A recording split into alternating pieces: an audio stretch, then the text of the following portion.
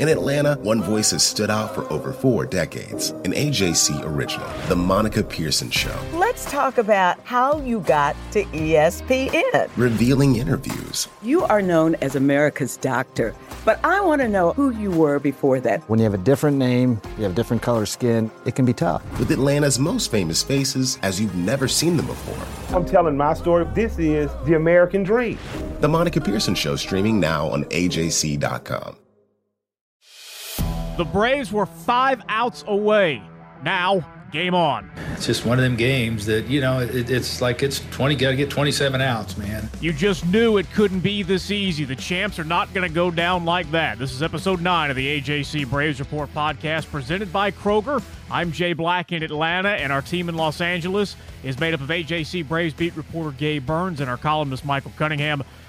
And men, Braves country is pretty much in full freak-out mode right now, which is no surprise, but should they be? Gabe, we'll start with you first.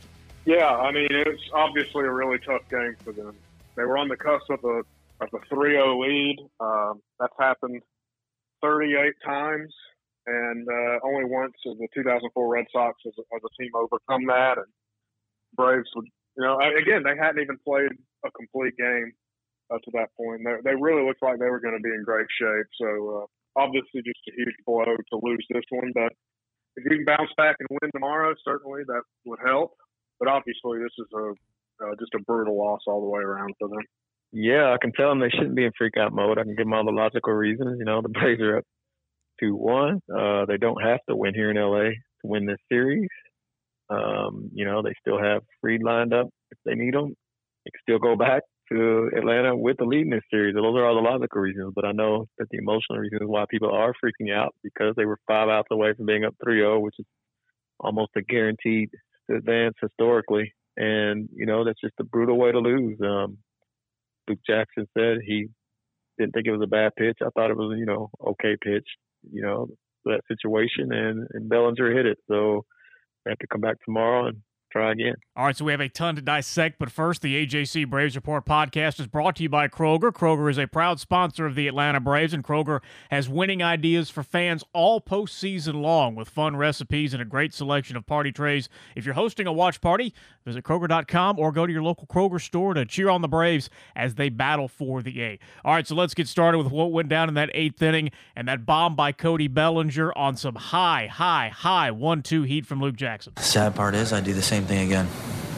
I'm just curious why that is. I was trying to throw a fastball up and away. I actually threw it better than I thought I threw it. Out of my hand, I was like, it's a ball.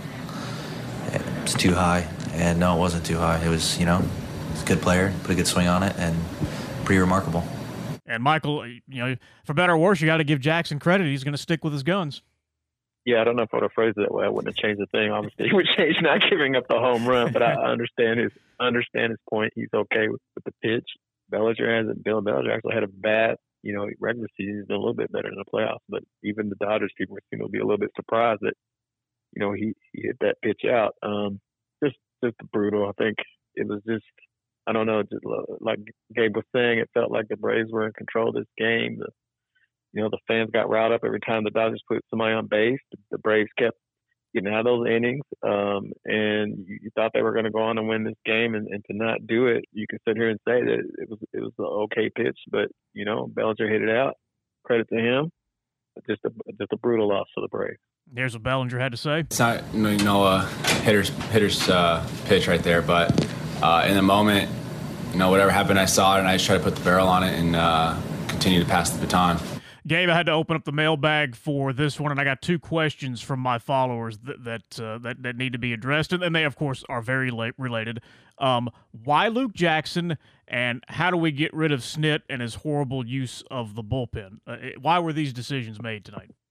Yeah, Luke, obviously, his Game 2 performance was he was a little shaky there. But Luke and Tyler Matzek have been so big for this team the whole year. Tyler obviously pitched a perfect inning today on his 31st birthday. Look, I mean, you're not going to be perfect every time out. That's the bottom line. And again, like Michael said, it was an okay pitch. It's not like he just hung one over the middle. And a former MVP got a hold of it. I know Bellinger he struggled with fastballs this season. He hasn't been the same guy, but players like him have a tendency to just, step up and come up with those hits. Bellinger won him the game in San Francisco with a hit, and he pretty much won in this one too. So he came through big for him. I don't think there's anything you could say about really Schmidt or Luke Jackson. You look at the state of their bullpen, though. You have to turn to Jesse Chavez after that, and that's an issue. That's not a position that you want to be in. Obviously, having Jesse Chavez face Mookie Betts with the game on the line. But again, we're not overall. Especially as far as Luke is concerned. Just sometimes the other guy is just better. To me, the bottom line, for better or worse, Luke Jackson's one of the best relievers on this team. And it's set up perfect. Morton gave you enough. You had Minner. You had Matzik facing the top of the order. Exactly, your best reliever facing the top of the order. Mowed them down. Jackson, and then your closer, Smith's waiting in the wings. Bottom line is Jackson just got to get the outs, and he was not able to do that. Yeah, that's baseball. It happens sometimes. It's just, again, you can't – we're stating the obvious here, but it's just a really bad loss for them on a day that could have been a really, really – celebrated day for this team to go up 3-0 and be so close to advancing. The problem is that's the depth in that bullpen. Those four guys, and then there's a clear drop-off point, like we mentioned, when Jesse Chavez is coming in the bottom of the eighth inning with a game on the line. The depth is just not there, and those horses are going to have to get the outs pretty much in every single game. As to why Will Smith did not come in earlier, Snitker said that he only wanted to use him for 4 outs. I respect the urge not to go totally all in, and I also respect his urge not to pull Charlie Morton too quick either when he didn't quite have it. I thought it was outstanding, the fact that what he went through in the first inning to get through 5 innings. That was huge for us. And he kind of seemed to, kind of got a second wind, so to speak, and threw the ball extremely well. It was a rough first inning, and he was probably a hit or two away from not even getting through that. And then to give us 5, I thought was outstanding. In some ways, I think that outing was very, very rewarding, and in some ways it was just a very strange, for me, place to be. It was like I was pitching in 2 different games almost. Morton walks 6 and still manages to get through 5 innings, only giving up 2 runs. Michael, would you have kept him out there one more? No, I think that was good. I think it's like you said, you had the bullpen set up the exact way you wanted it there. I like Morton's quote. That really was a strange game by him. It was looking pretty bad there in the first inning, and especially with the aspect that you were saving him for this game. This is what you want him for, and he's your most experienced guy, and he's out there struggling like he did. But I thought stuck with him for just the perfect amount of time. Everything was lined up the way it was supposed to go, and then just Bellinger hits the homer. So there it is. Now this appeared to be a big play at the time, then unimportant. And now very important again. First inning, first batter, Eddie Rosario, and I guess he's thinking that Gavin Lux is a bad center fielder, which turns out may or may not be true, but Rosario getting doubled off of second base to kill that opening rally. And Gabe, you correctly pointed out on Twitter, quote, at least they got the bad base running play out of the way early. Yeah, they've done that obviously several times. Adam Duvall had a couple of pretty bad gaps. It dates back to last year. Even Game 7 against these guys, there were base running errors. You just can't do that. Ultimately, with so much else that happened in the game, it was a footnote. But you're right. Depending on what happens there, who knows? You have those first 2 guys on, and you squandered an opportunity there, and who knows how different the game is if maybe Rosario doesn't make that mistake there. Yeah, in the column that I was writing that I had to tear up, I was noting that the Braves were making the kind of mistakes that they make, and they were still winning, right? Like this felt different. This game felt different up until that 8th inning. Like the Braves made the miscues, and it wasn't killing them. They were still hanging in there, and I think that's another aspect that was disappointing in this game. Like the Braves weren't playing perfect. Morton wasn't sharp, and here they were with this lead, and to not be able to hold it again, it's just got to be so disappointing for them. How close was your column to being finished in the bottom of the 8th inning? Oh, it was done. I was ready, baby. And then Control A and delete and start over? Yeah, changed a lot of did to would have and could have. Yep. Now, the fourth inning was very fun. Braves catch two huge breaks with Jock Peterson not getting rung up on a pitch that hits the corner, and then we're off to the races. Jock and Duvall and Dansby all with RBI singles. Walker Buehler walks in a run, and Michael Buehler certainly got off the hook tonight because I still think this could be a disaster of an outing for the Dodgers. They may pay for this later because they've used now 36 pitchers in 4 games, and this pace cannot continue. Yeah, that's another silver lining for the Braves if you want to look at it. Is the Dodgers had to use so many pitchers in this game, and you got Urias, who last time out, blew a save as a reliever. So how many innings you're going to get from him? They're going to have to ride him for as long as they can, probably longer than they want to if he struggles.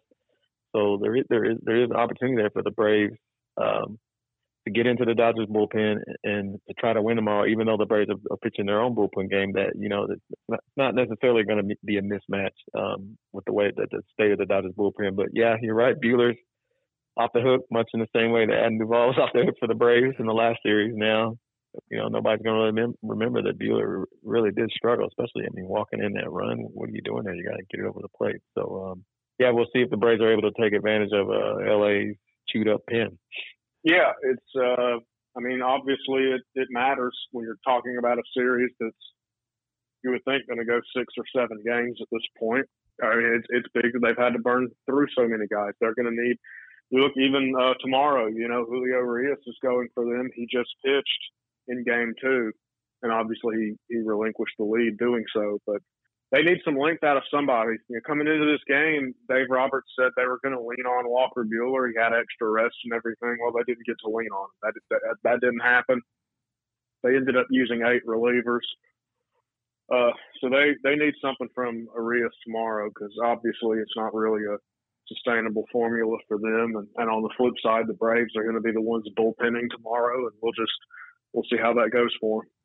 We did find out that at least Freddie's okay. He's the type of player that can do that. I mean, he had a rough couple days, and I think everybody forgot that 3 games ago he's the reason we're here right now. So guys go through that. It's just magnified this time of year, I think. Gabe, 3 hits for Freddie, and the world's back to normal. Yeah, nobody was really worried about him. It was obviously a really tough start to the series. 0 for 8. He struck out 7 consecutive times to start the series. But for him to come back, and he's the guy who got the single that started the 4th inning offense. So yeah, the 2-game slump, I guess, is what it was.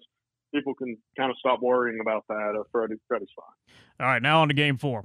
Oh, yeah, no, they'll be fine. I mean, they'll come out and they'll be ready to play. They're going to prepare as always. And we've lost tough games before and bounced back and done really good things. Michael, will they be fine?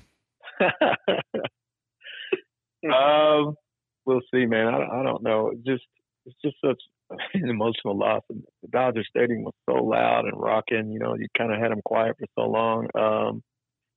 Yeah, it's like I wrote in my column. He's right that they have bounced back from things like this, but they've never done it here, right? They've never done it in LA. This has been a place where they lose all the time, and they finally were going to win. Have the biggest win here that potentially put them right on the cusp on the World Series and lose it like that. I don't know. I mean, they say they'll be all right, but they're going to have to do something that they've never done, not win here after blowing the game in this fashion. So, we'll see. Braves know it'll be a bullpen game tomorrow, but how? We'll look at the game today and the guys we used and then pair that up with guys we haven't used. So, we have good options. We have some really, good options to start the game for a couple innings or something. And then a lot of guys that are good to go. Gabe, I know this is almost going to be an impossible question, but what's your guess on the order tomorrow? Well, they have a couple options. I mean, you could go with A.J. Minter again. You did it last year as an opener. Which is still one of the most mind-boggling things I've ever seen with his 3 spectacular innings. It worked. I don't know that I would double down on it and do it again, but I could certainly see them perhaps trying it. Oscar Anoa is an obvious candidate for this. Rest assured you will see him at some point tomorrow, even if it's not as the starter. And same thing can probably be said about Drew Smyly. I think that Anoa and Smyly could be pretty important guys here. If the Braves can get through this and those guys can both cover multiple innings, that would be pretty big for the remainder of the series. Because again, it would be quite a surprise if the Braves ended up winning both of the remaining games here. So right now, you would think it's going 6 or 7. So you're going to need your guys rested. Do we Noah and Smiley have any kind of length left, or are they mostly now going to be like 2, maybe best case scenario 3 inning guys? They're going to do whatever the Braves need them to do.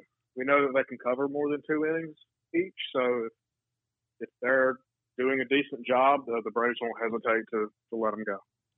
Finally, this series is following the same script as last year, minus 11 runs in the first inning in Game 3. But the Braves win the first 2 and lose the third one. We feel good. We're confident. I think our guys, like I said earlier in the day, our guys are every year getting more and more battle tested. And we played a really good game out there today. Like I said, a lot of really good things happened, and we didn't get one pitch back. As we wrap up here for both of you, are the Braves still in the driver's seat, or are they in trouble? Well, they're in the driver's seat in that they're winning the series. And they're going to have Game 6 and Game 7 if it comes to it at home. So if you want to look at it that way, sure. If you want to look at it as maybe the Dodgers kind of got the adrenaline shot that they needed, I could certainly see feeling okay for both fan bases. I could see where the Braves fans will just say, well, you know what, if they can steal, even if they could steal one in LA, you go back to Atlanta with a series lead. And I could see Dodgers fans sitting here going, I mean, we already did it to these guys before. That's the type of win that maybe wakes the champs up. And if they win tomorrow, it's 2-2. It's a brand new series, and anything can happen from there. Yeah, I think the 2 factors are, as I said before, or the 2 factors for the Braves to be positive. Braves fans to feel positive about this. Like I said before, the Dodgers have chewed up their pen. And the other thing is the Dodgers really haven't solved their problems with scoring runners in scoring position. They left a lot of guys or hits with runners in scoring position. They left a lot of guys on base again tonight. They just hit 2 bombs, right? So if you're the Braves, you're thinking, well, if we can get into their pen, that's something we can take advantage of. And we still have been making pitches with guys when the Dodgers have guys on base. So that's, let's keep the ball in the ballpark, which today, that's supposed to be a pitcher's park. Those balls are carrying today. Keep the balls in the ballpark and get into their bullpen, and we can win this game and take control back of this series.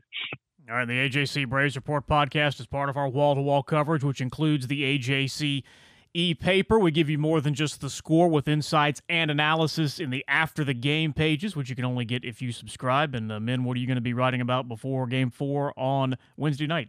Yeah, I'm going to be writing just kind of more about some of the intricacies of what's been going on in the series, and obviously kind of look ahead at who could be starting for Game 4, and we'll take it from there. Just about their problems winning here in LA and how it finally seemed like they saw them. That's why, that's the emotional gut punch behind this, right?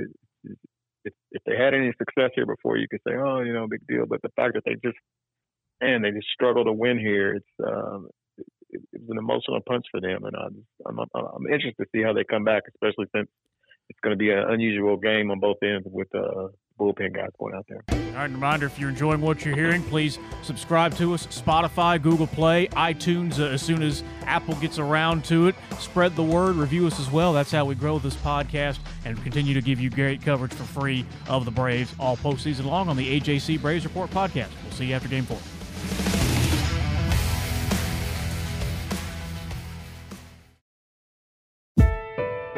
When you're looking for leading cardiac treatment, look to Northside Hospital Heart Institute. We lead with 5 emergency cardiac care centers, so we're here when you need us most. We lead with more than 55 locations in Georgia. That means we're always in the heart of your neighborhood. We lead with clarity, because clear direction is better when it comes to understanding every step of your treatment. Northside Hospital Heart Institute. We lead with heart. The AJC's trusted veteran political voices, Greg Bluestein, Patricia Murphy, Tia Mitchell, and Bill Nygut, are the essential source for Georgia politics. The Atlanta Journal-Constitution's Politically Georgia. Sign up for the newsletter, download the podcast, subscribe to the AJC.